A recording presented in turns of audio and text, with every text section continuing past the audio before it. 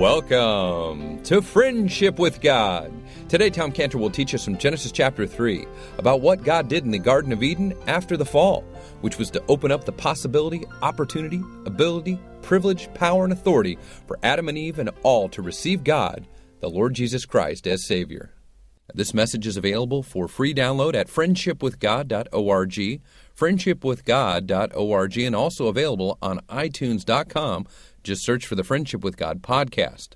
As we've been mentioning, that Tom Cantor is our Bible teacher, pastor, author, and also a scientist and CEO, as well as the owner and operator of the Creation and Earth History Museum. And as such, he's offering this month 2 resources available to you: a DVD tour of the Creation Museum, as well as a 6 days of creation with leading scientists and Bible teachers, including Tom Cantor.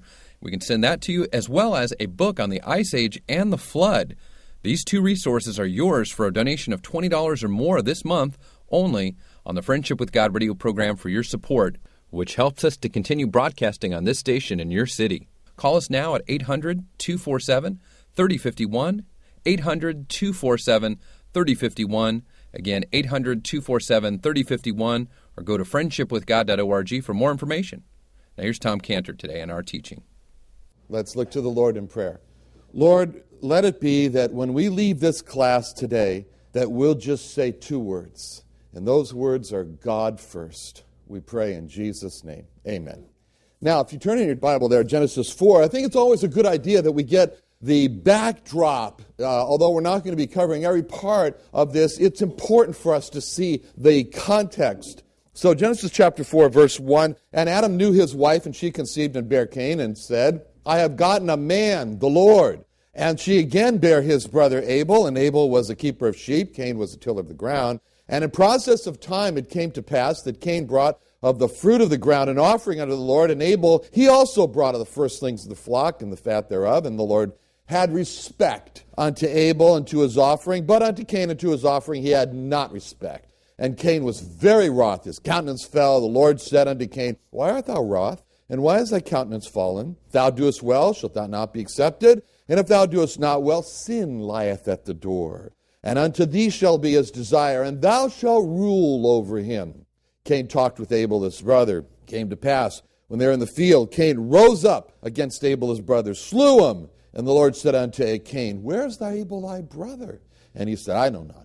Am I my brother's keeper? He said, What hast thou done? The voice of thy brother's blood crieth unto me from the ground. And now art thou cursed from the earth, which hath opened her mouth to receive thy brother's blood from thy hand. When thou tillest the ground, it shall not henceforth yield unto thee her strength. A fugitive and a vagabond shalt thou be in the earth. And Cain said unto the Lord, My punishment is greater than I can bear. Behold, thou hast driven me out this day from the face of the earth, and from thy face shall I be hid. And I shall be a fugitive and a vagabond in the earth, and it shall come to pass, every one that findeth me shall slay me. And the Lord said unto him, Therefore whosoever slayeth Cain, vengeance shall be taken on him sevenfold. And the Lord set a mark upon him, upon Cain, and he finding him should kill him. And Cain went out from the presence of the Lord. Now I'll just drop down to verse 25. And Adam knew his wife again, and she bare a son, and called his name Seth. For God, said she, hath appointed me another seed instead of Abel, whom Cain slew. And to Seth,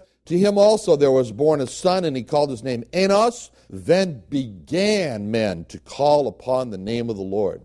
Now, a little bit of review. Last week we started off to see a great mystery in Scripture, and that's the mystery of 2 seeds. Of the 2 seeds, the seed of the devil, which we were all born into. We start our lives that way. We sin because we are sinners. We're all born part of the seed of the devil. And we saw in John 8:44, the Lord Jesus called those seeking to kill him the seed of the devil. Ye are of your father the devil, he said. We saw that. And then we saw how a person reveals himself to be the seed of the devil by his actions. We saw how Saul revealed himself to be a seed of the devil, seeking to kill Christians. But on a road to Damascus, a tremendous change, a great repentance in Saul's life happened when he called the Lord Jesus Christ God. And that was accompanied by this change in seedship.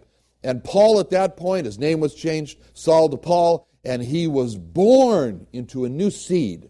And we saw the description of this change in seedship, of how Paul became part of a group called the many, who are described in John 1:12-13. The many as received him. To them gave he the power to become the sons of God, even to them that believe on his name, which were born not of blood, nor of the will of the flesh, nor of the will of man, but of God. What God did in the Garden of Eden after the fall was that God opened the possibility to change seedship. He opened the opportunity to change seedship. He opened the ability to change seedship. He opened up a power or an authority through receiving the Lord Jesus Christ to have a new title, sonship with God. That's what he did.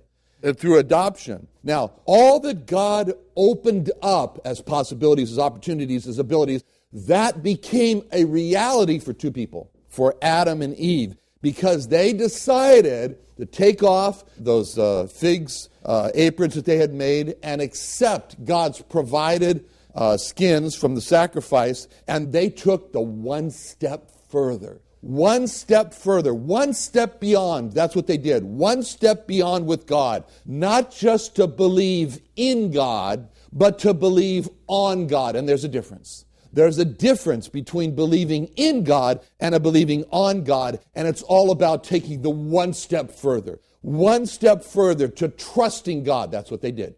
One step further to relying on God. That's what they did. One step further to depending on God in the garden for their salvation. That's what they did. And with that one step further, they were born again into a new seed line, the seed of God or the seed of the woman. That change in the seed, that new birth had nothing to do with their bloodline. Nothing to do with their bloodline at all. Why?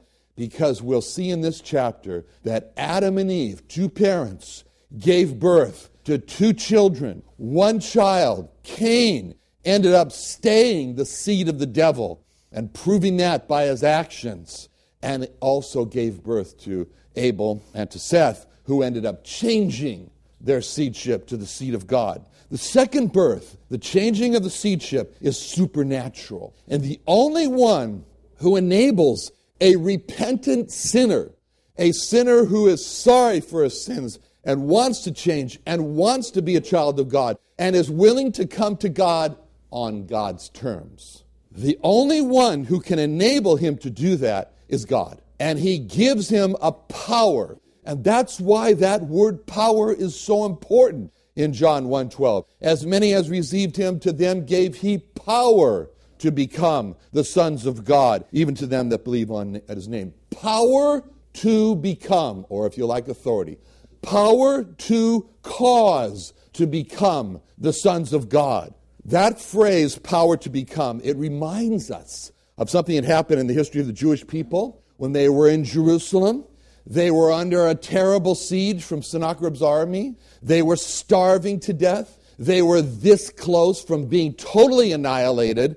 And Sennacherib's army is outside of the walls of Jerusalem, defaming and blaspheming the name of God. And so it was a day of trouble. It was called a day of trouble. It was called a day of rebuke. It was called a day of blasphemy. And the Jewish people coined a phrase. And you find this phrase both in 2 Chronicles and also in Isaiah. And the phrase that they coined, they describe themselves as a baby that's ready to be born. Here's how they put it in Isaiah 37:3. They said unto him, Thus saith Hezekiah, This day is a day of trouble and of rebuke and of blasphemy, for the children are come to the birth, and there's not strength to bring forth. That was the phrase they used. They said, we are like children that have come to the birth, and there's not strength to bring forth. Not strength to bring forth. Picture a group of people. And this group of people, they want to be sons of God. Oh, they do. And they want to be sons of God on their terms. And they want to be sons of God by keeping the law. And they want to be sons of God by keeping their religious traditions. And they want to be sons of God by doing good works. And you could use that same phrase in Isaiah to describe them. They're like children that have come to the birth, but there's not strength to bring forth. They cannot make it happen. They cannot make themselves to become, power to become. They have no power to become the children of God. Now you picture another group of people who come to God on God's terms. And they come to Him and they receive the Lord Jesus Christ. That's God's terms. They want to be sons of God just the same as the other group. But for them, to them it says, gave He power to become sons of God. They are the children that come to the birth, and there is power to bring forth. There is strength to bring forth. Why? Because God gave the power. In John 1:12, to them gave He power to become the sons of God. We come now to ask this question. You know, about 7 years ago, I spent the day with the Jewish landlord. He owned buildings here in San Diego for lease. And we spent the day together, and I was able to give him the gospel for the time we spent together. And at the end of the day, I said to him, well, what do you think? And he said, well, Tom, I just have one question. What difference did Jesus Christ make in your life? That's what he said. Boy, if he only knew me before, he wouldn't have ever asked that question. But I couldn't sleep that night as I thought about it. And I wrote down the many different areas and tried to say it right and nail it down. And that's a good question. Don't you think that's a good question? That's a good question for all of us. What difference has it made in our lives in the change of seedship? What difference has it made in our lives that before we were the seed of the devil, now we're the seed of God? Well, here's some of the differences the Bible says, should be there. Ephesians 5:8, it says, for ye were sometimes darkness, but now are ye light in the Lord. Walk as children of light. The verse does not say that we were in darkness. We were. The verse says we were darkness. We embodied darkness. We spread darkness. We were darkness itself. That was our old man. Then the verse likewise doesn't say that we are in the light. It says we are light. Like the Lord Jesus said, you are the light. Just like Scott Ramo last week, after our class, he brought up 2 Corinthians 5:17. Therefore, if any man be in Christ, he's a new creature. Old things are passed away. Behold, all things are become new. What happened to Scott Ramo that I used to know, someone could say, before he got all that religion, before he started reading the Bible and praying and talking about God? Oh, that's Scott Ramo. He passed away. Old things are passed away. He's a new creature. Galatians 2:20, I am crucified with Christ. Nevertheless, I live, yet not I, but Christ liveth in me. And the life which I now live in the flesh, I live by the faith in the Son of God who loved me and gave himself for me. The old me, the son of the devil, he was a loner, and he was crucified with Christ. He died. The new me, the Son of God, he lives with a companion. He's got a new motivation, a new power, a new internal engine. It's a person. It's Christ liveth in me. Romans 6:4, therefore we are buried with him by baptism unto death, that like as Christ was raised up from the dead by the glory of the Father, even so we also should walk in newness of life. We are buried, it says. I hope we attended our own funeral. Maybe we said, dearly beloved, we'd gather here together to remember Tom Cantor. He was the son of a devil. Everyone called him a little devil. They were right. Not too much good things we can say about him, except it's good he's getting buried today. But then we attended our own birth, too, hopefully. And we put out birth announcements, born today, by receiving the Lord Jesus Christ. Newness of life, not his own, bought with a price, the precious blood of Christ. That's true for me, that's true for you. That's true for every believer. So, review. We are all described as the seed of the devil in Romans 3:23, for all have sinned and come short of the glory of God. We are all born that way. We are children of the devil. We're the seed of the devil. But we've been given by God, and thank God, the opportunity to change, repent, and receive the Lord Jesus Christ. And if we do that, then he gives the power to change seedships and become children of God. The great mystery is not everybody does it. And that's a great mystery.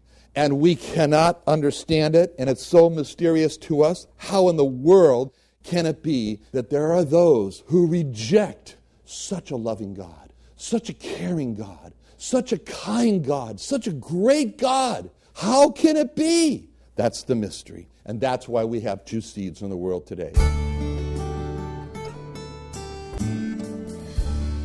We'll return with our Bible teacher, Tom Cantor, here on the Friendship with God radio program in just a moment. But if you're enjoying Tom Cantor's teaching here on Friendship with God as you're driving, listening at home, or downloading and listening to messages on the go, you're growing in the knowledge of God and your walk with God, and we want to encourage you to support this Bible teaching, Old Testament teaching radio program so we can continue airing on your station in your city. If you're enjoying these messages and enjoying the teaching of the Old Testament from Tom Cantor, please become a monthly contributor and supporter of this Bible teaching radio program. Your monthly support can be a donation of any amount. So call us now or after the program to be a Friendship with God supporter at 800-247-3051. That's 800-247-3051. Again, 800-247-3051. Or if you'd like to make a one-time donation, you can do so online at friendshipwithgod.org. Or again, call us at 800-247-3051. Now here's Tom Cantor.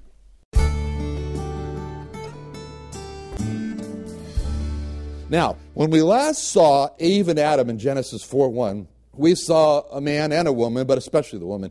She speaks up. She's so full of hope, and she's so wanted for this firstborn to be the promised Messiah that Eve declared Cain to be the divine Messiah. And she said, I've gotten the man God. I've gotten man God. That's how it reads in the Hebrew. And Adam and Eve so much needed that personal healing from the divine Messiah that she didn't even give the baby time to grow up. She just called him a man as soon as he's born, not even a boy, or he calls him a man. And she just couldn't wait for him to become the Messiah that's described in Malachi 4:12. The Son of Righteousness arise with healing in his wings. And she needed healing. They needed healing. And they were thinking of themselves, and they were hoping for the Messiah that they could get healed. And they so wanted the Messiah to come now that for them, they were just sort of thinking, let's get this mess just over with. We fell into the sin. The Messiah has been promised. Let him come. We'll die, go to heaven, and that'll just finish it all up. Now, that was their personal interest. And that's what led them to hope that their firstborn would be the God-man. But the question is, was that God's interest? That's a good question for all of us to ask all the time. Was that God's interest? We know what we want, and it's a good thing to ask the question, is that what God wants? What did God want with Adam and Eve? He said it in Genesis 1:28 when he said he blessed them and he said unto them, be fruitful and multiply. Multiply. That means he wants to have more people than just Adam and Eve. God was interested in what he said. There's a very, very centerpiece verse for us. I want to keep this in mind. Matthew 16:18, I will build my church, and the gates of hell shall not prevail against it. But Lord, we had a tragedy happen here, and we as your first people, we fell into sin. Maybe we should just change your plans, just send the Messiah now, take us to heaven, and it was a good try. We'll call it a good try. And God says, I will build, in spite of what happened, in spite of your fall, I will build my church, and the gates of hell shall not prevail against it. And Adam and Eve didn't understand this. And they thought that they were it. They didn't understand what it says in John 10:16 when he said, and other sheep I have, which are not of this fold of Adam and Eve, them also I must bring. And they shall hear my voice, and there shall be one fold and one shepherd. They would like to have said, Adam and Eve would have liked to have said to God, God, here's your fold. Lord, it's a nice fold. It's only 2 sheep, but it's still nice. We're a very nice church, Lord. Why don't you just stop here? It'd be so much less distressful, so much calmer.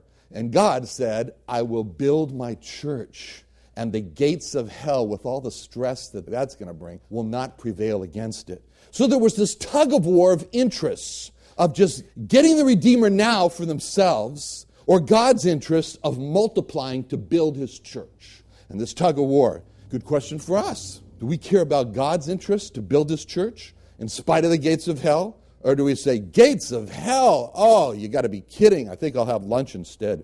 Anyway, there's likely a period of time between verses 1 and 2 of Genesis 4. And in that period, Adam and Eve saw something. They would have noticed Cain's true colors coming out. They would have seen him as a hard-hearted, unrepentant, me-first, incorrectible, just a horrible person. and seeing this really discouraged Adam and Eve. Oh, they hit the bottom because they looked at their hope. They thought he was going to be a Messiah. It was all shattered when they saw his behavior and they realized he's not the Messiah at all. So what happens? A great depression sets in over Adam and Eve. It's like a dark cloud of despair just comes over them. Hope is lost. Where are the promises of God? They can almost say, as in 2 Peter 3:4, where's the promise of his coming? So full of despair, and seeing how Cain has developed, when their next child is born, they call him Abel or Hevel, which means vanishing or perishing. It's the same word, the key word in the book of Ecclesiastes. I'm sure you'd all say that's the word vanity, right? That's the same word. Vanity. Vanity of vanities in Ecclesiastes 1:2. Havel Havelim. That's the same word, Havel Havelim. It's the same word. In other words, it means perishing. Because they felt their hope was perishing. Poor kid, right? I mean, he gets a name like Perishing. Someone comes up to someone and says, oh, what a beautiful baby. What's his name? Perishing. Perishing, you need therapy. Perishing, you name a kid Perishing. Anyway, that's what they named him, Perishing. You ever felt like that? Like Adam and Eve? That you had your heart set on this child, this job, this marriage, this direction, this career. See it all smashed, perishing. How was Adam and Eve? They were shocked to see Cain develop into this deceiver, this hostile, this headstrong, this cruel person that he was, stubborn. So we look at Adam and Eve, and when we look at verse 1 and see how quick they were to jump for joy, and then we look at verse 2 and see how quick they were to jump for despair, we've got to take a lesson from that. We say, let's learn something from that. We need to be cautious about going forward. They weren't asking the question, what's God doing? They assumed, God is going to bring the Messiah immediately because we need him.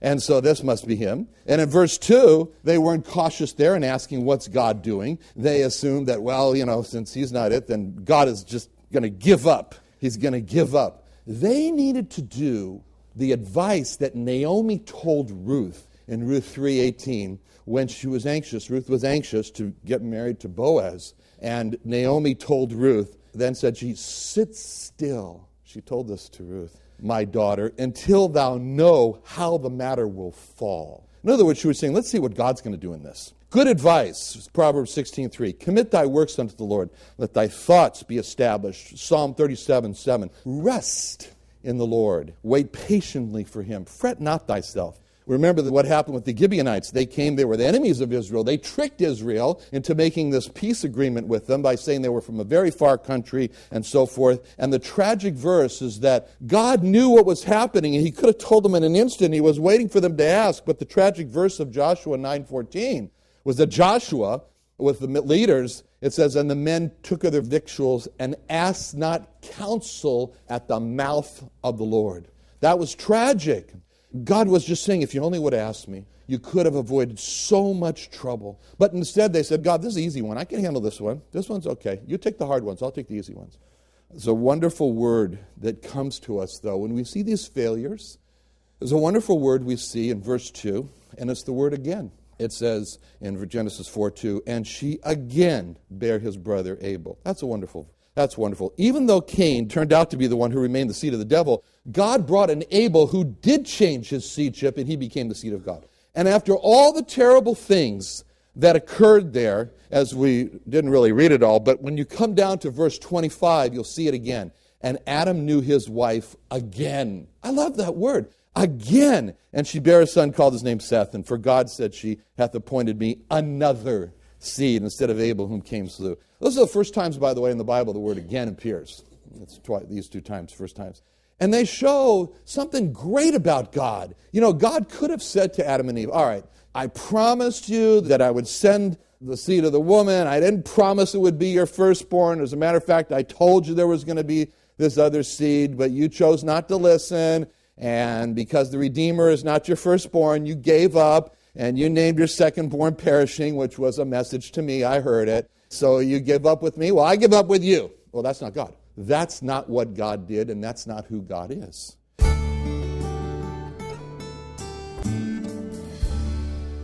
Just another terrific message by Tom Cantor today on the Friendship with God radio program. Now, if you're enjoying the Friendship with God radio program, we want to let you know that these messages are all made available for free listening and free download at friendshipwithgod.org. Friendshipwithgod.org are also available free on iTunes.com.